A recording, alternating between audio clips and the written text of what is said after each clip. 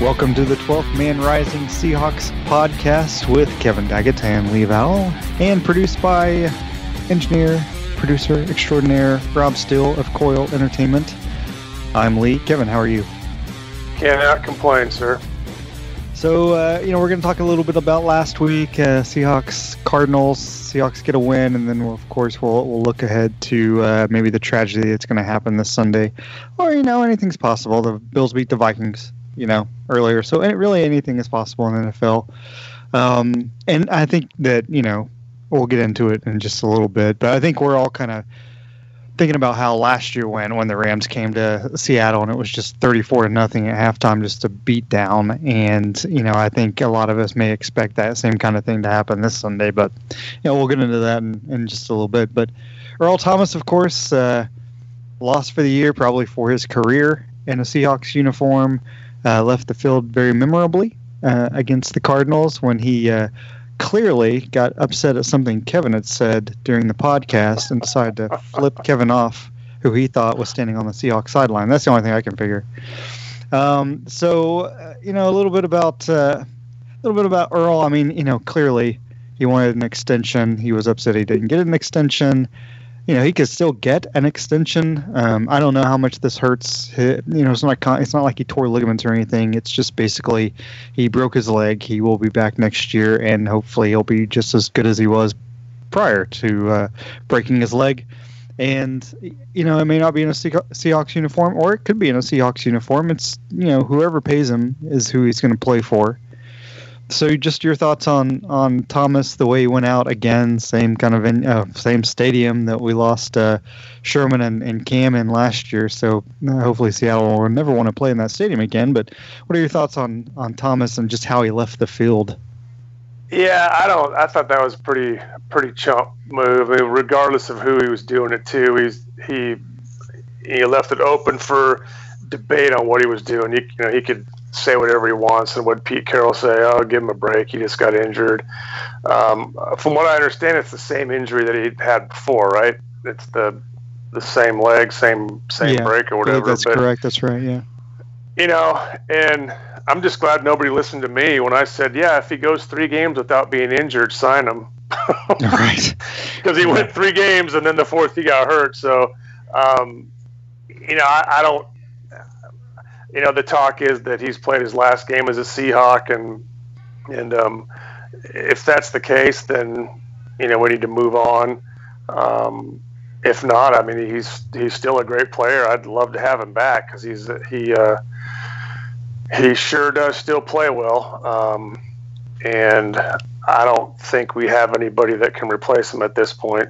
So our defense just got a little bit worse, and then of course Kendricks is now suspended for the duration. So, but yeah, Earl Thomas, he had a bad attitude about it anyway. He's pissed off at the Seahawks and all the Seahawks fans who aren't 100% behind him and understand what he's doing. So, if it's over, it's over. If it's not, I'd welcome him back. Yeah, it's funny because he went out in Game 4. Of course, Seahawks lost Chris Carson last year in Week 4 too. For the season, I don't. With the way Thomas was not playing, he didn't have a good game, to be honest. I mean, he got beat when he broke his leg. He got beat on that play, clearly beat. He wasn't. He didn't seem like he was playing as well. I know it wasn't intentional. I'm not saying that. I'm not saying he was not trying to play well. He clearly was, but he was also not playing his best game against a team that really didn't. I mean, it had Larry Fitzgerald, but he wasn't really covering Fitzgerald. It just, it was a bad game to go out on because, the Seahawks won the game in a very ugly fashion. I thought they easily should have, beaten the Cardinals by 2 touchdowns. They kind of set themselves up for that. I don't know what was going on, and I mean, it wasn't just Janikowski because. Talking about Janikowski, he proved he wasn't Blair Walsh because Blair Walsh would have never made that 52-yarder at the end to win the game. I mean, Janikowski is fine. I mean, he missed a 52-yarder earlier in the game. It wasn't a short kick. He did miss a shorter kick earlier in the game, and he came back and made 2 late ones. And I like what, I'm not sure if you saw Greg Bell's tweet, but of course Greg Bell writes for the Tacoma News Tribune, and he was talking to Janikowski, after the game in his locker, and said, yeah, you missed two early field goals, and then came back, of course, made the one to win it. Interesting game. And Janikowski, in pure Janikowski way, said, yeah, no shit, it was a weird game. But it was kind of that weird. It was a weird game the whole game. It was like Seattle was clearly the better team on the football field, and still kind of set themselves up for really a chance to lose it. If Phil Dawson makes a field goal for the Cardinals, I mean, they're up by 3, and Seattle has to score to at least tie it or win it at the end. But just the play calling, 3rd and 1, fourth quarter, and they decided to drop back and pass when they were running the ball with Mike Davis, who was a beast all day. Just what was your feel as far as how the game plan was called, especially offensively? Yeah, it was just a weird game. Davis had a great game. Penny, I don't know what his deal is. I hear the talk is, he'll be fine. Well, we'll see. I mean, he's, put on 16 pounds and not producing much, but he's put it on see. And then he lost 16 and then he gained 6. This is all in the last week. What's the weird thing with his weight? People talking about, you mentioned gaining 16, but it was like, he gained weight and then he lost 11 pounds and then he gained 6. I mean, he's a kid, so it's easy for him to put on and lose it, but it's just kind of strange to see an NFL player not maintaining some kind of stable weight, isn't it? It really is, and you think professional athletes that they, you monitor that stuff pretty well, but I don't know what the deal is. And I mean, if your weight's fluctuating that much, I don't know how you can be the same person 10 pounds heavier, or 15 pounds heavier or lighter. I don't understand that. I mean, these guys talk about, so-and-so lost 5 pounds or lost 10 pounds, and they're so much faster and so much leaner. And so if you gain 10 pounds, are you that much slower and that much less lean? I mean, I think it's a big deal, but yeah, the play call, I don't know. Schottenheimer I guess time will tell on him, but, yeah, Janikowski, I was about to say, so did he technically try to lose the game and then he actually won the game? So, I mean, it is kind of crazy, but, he's missed a few field goals, but he did, he makes them when they count, I guess. So, and that's what you hired the guy for is to make them when they count. But it was an interesting game. It shouldn't even have been close. They made Rosen look better than I think he is, but they should have won that game, like you said, by at least 2 touchdowns, and they ended up, winning by a last-second field goal. So we'll guess a win's a win. Yeah, and there are a couple other weird things. I mean, the Seahawks ran the ball really well. I mean, even Rashad Penny had over 5 yards to carry. The team had over 5 yards to carry, and there were runs. I mean, it wasn't like, there were a couple of really long run plays that kind of skewed the stats. I mean, they literally ran for over 5 yards, earned that 5 yards to carry. Didn't make a turnover. Russell was 19 of 26. Didn't have a great game, and no touchdown passes, but didn't turn the ball over. And then they were 0 for 10 on third downs. Just, what's up with the stats? So weird. And then were the Cardinals thinking they won the game just because they had more timeouts at the end? They had 3 timeouts and didn't use any of them to try to make Janikowski think about it. I didn't understand that either. They could have called 3 timeouts. Yeah, especially when the guys missed 2 already. I mean, or maybe they thought, well, we don't need to ice him. He's going to miss it anyway. Well, maybe it was, maybe they're thinking, he thinks we're going to call a timeout. We don't call a timeout. But I mean, I don't know. It's weird. Yeah. So anyway, I mentioned Mike Davis, who had I was a little surprised. Chris Carson, I feel like they kind of misled us a little bit. I mean, he was held out of practice with a hip injury, but leading up to it, it was all, he's going to play, and then he doesn't play. He's inactive. I don't know if that was intentionally. You're not supposed to do that, but maybe they were thinking the Cardinals, had gotten ready for Chris Carson all week. But Mike Davis is basically the same kind of runner, and Davis. I mean, how many yards would have Chris Carson had in that game? Yeah, who knows? This running back situation is it's a very unstable situation right now for the Seahawks. I mean, we'll see. I mean, the running game for so many years was a big deal, and now it's just it's been unstable for so many years. So we'll see. Hopefully, they can get it straightened out. But I don't know.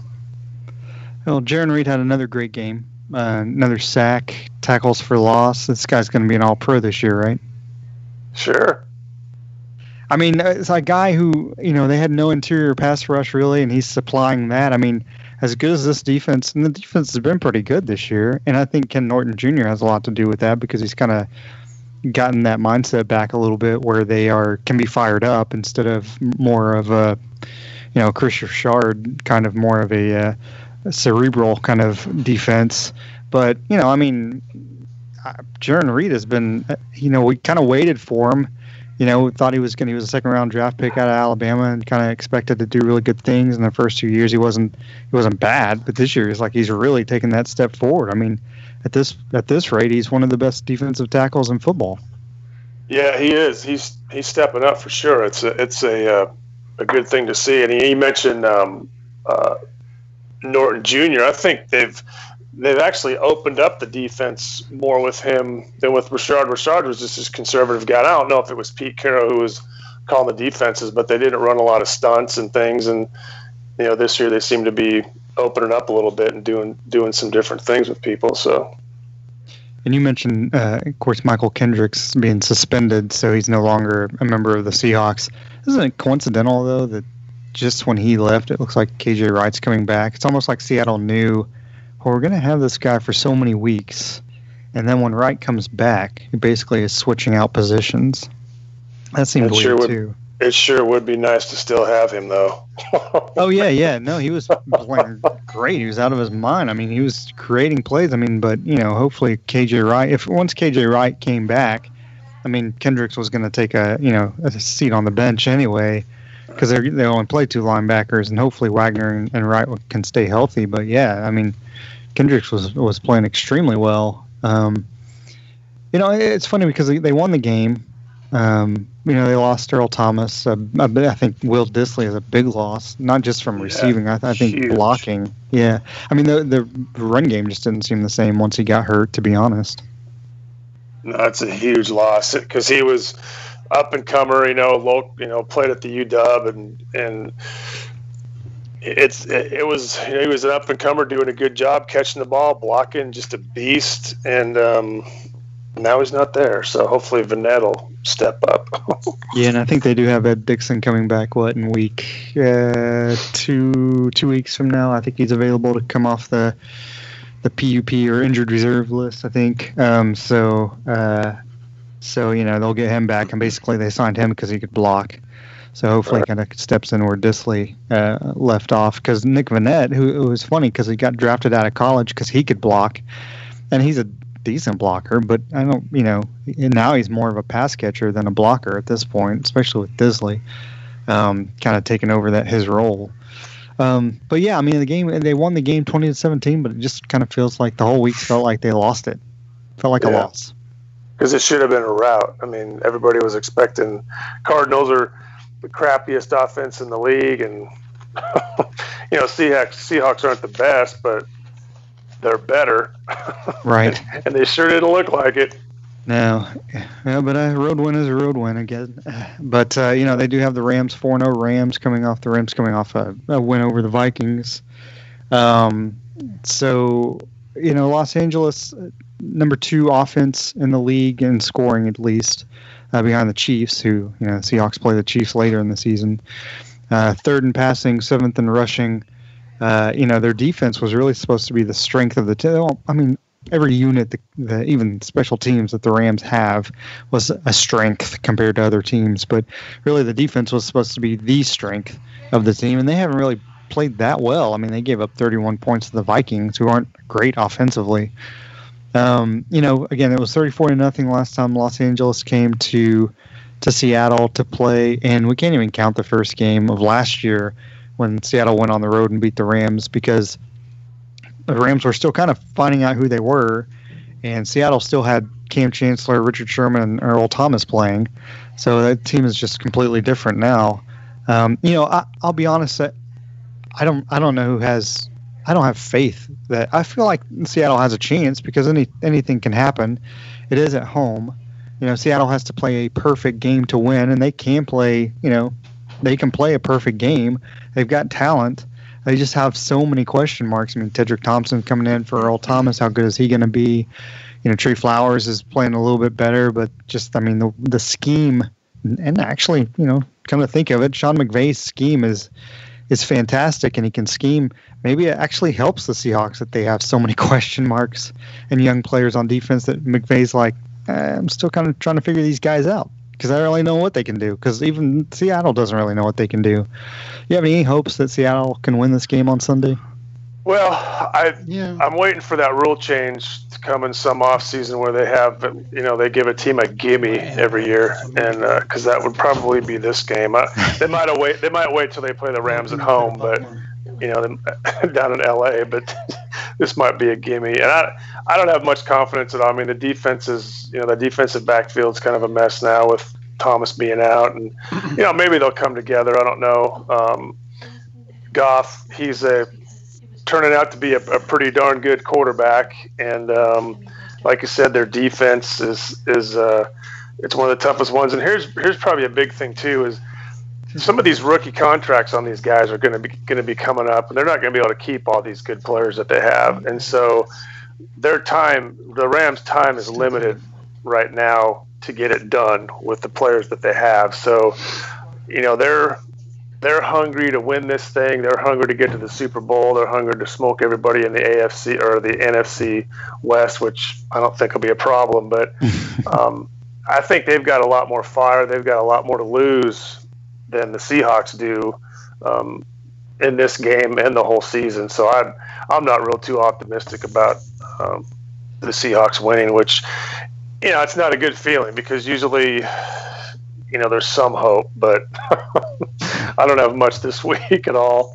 Right. Yeah, and I don't either. And I'm okay if I don't want them to lose, clearly, but I'm okay if I understand if they do lose, just right. Because they are rebuilding, they're retooling, and they're retooling in a way that even they didn't anticipate because of injuries. Disley, Thomas, Wright's been out.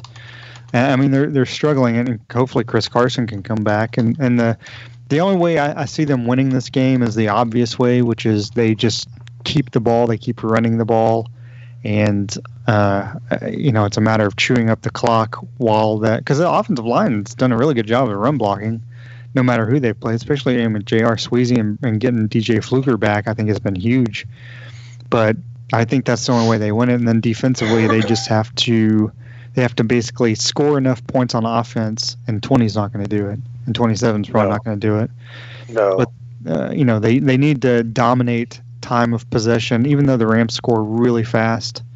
The Rams are going to get some big plays, but Seattle just has to chew up enough clock where, they need to have 35 minutes offensively, to time of possession to win this game at least, I think, which is, 35-25 is one-sided, but the Rams score so fast. So they need to take a chance that the Rams defense just gets tired at the end. And the Rams have trouble themselves on third down conversions, just like the Cardinals did. Of course, then the Seahawks go down there and they're 0 for 10 on third down, so that tells you what stats are worth. But anyway, KJ Wright's coming back. There's some hope. I mean, there's still a football game. They're tied 0-0 to start the game, so Seattle plays perfectly and runs the ball really well. And Brian Schottenheimer calls the game of his life. I think Seattle can win, but that's not my hope. So, I'll go ahead and I think Seattle loses. I don't think they score enough points. I think they probably end up with 17 points maybe. I don't think they have the offense. They haven't shown the offense this year that can put up enough points. I think the Rams won 35-17. So, what do you think?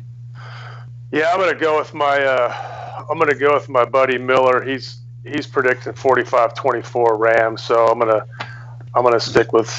go with him, and I think that's probably it's a sad prediction, but I think the Rams are going to score a lot, and hopefully the Seahawks can make a game of it. But yeah, 45-24.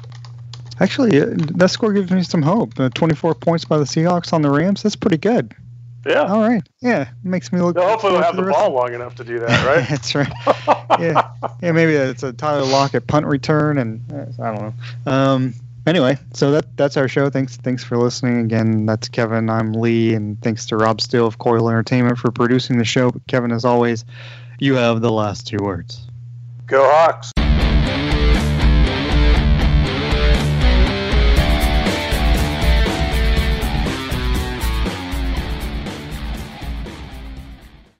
Save big on brunch for mom, all in the Kroger app. Get 16-ounce packs of flavorful Angus 90% lean ground sirloin for $4.99 each with a digital coupon. Then buy 2, get 2 free on 12 packs of delicious Coca-Cola, Pepsi, or 7-Up, all with your card. Shop these deals at your local Kroger today, or tap the screen now to download the Kroger app to save big today. Kroger, fresh for everyone. Prices and product availability subject to change. Restrictions apply. See site for details.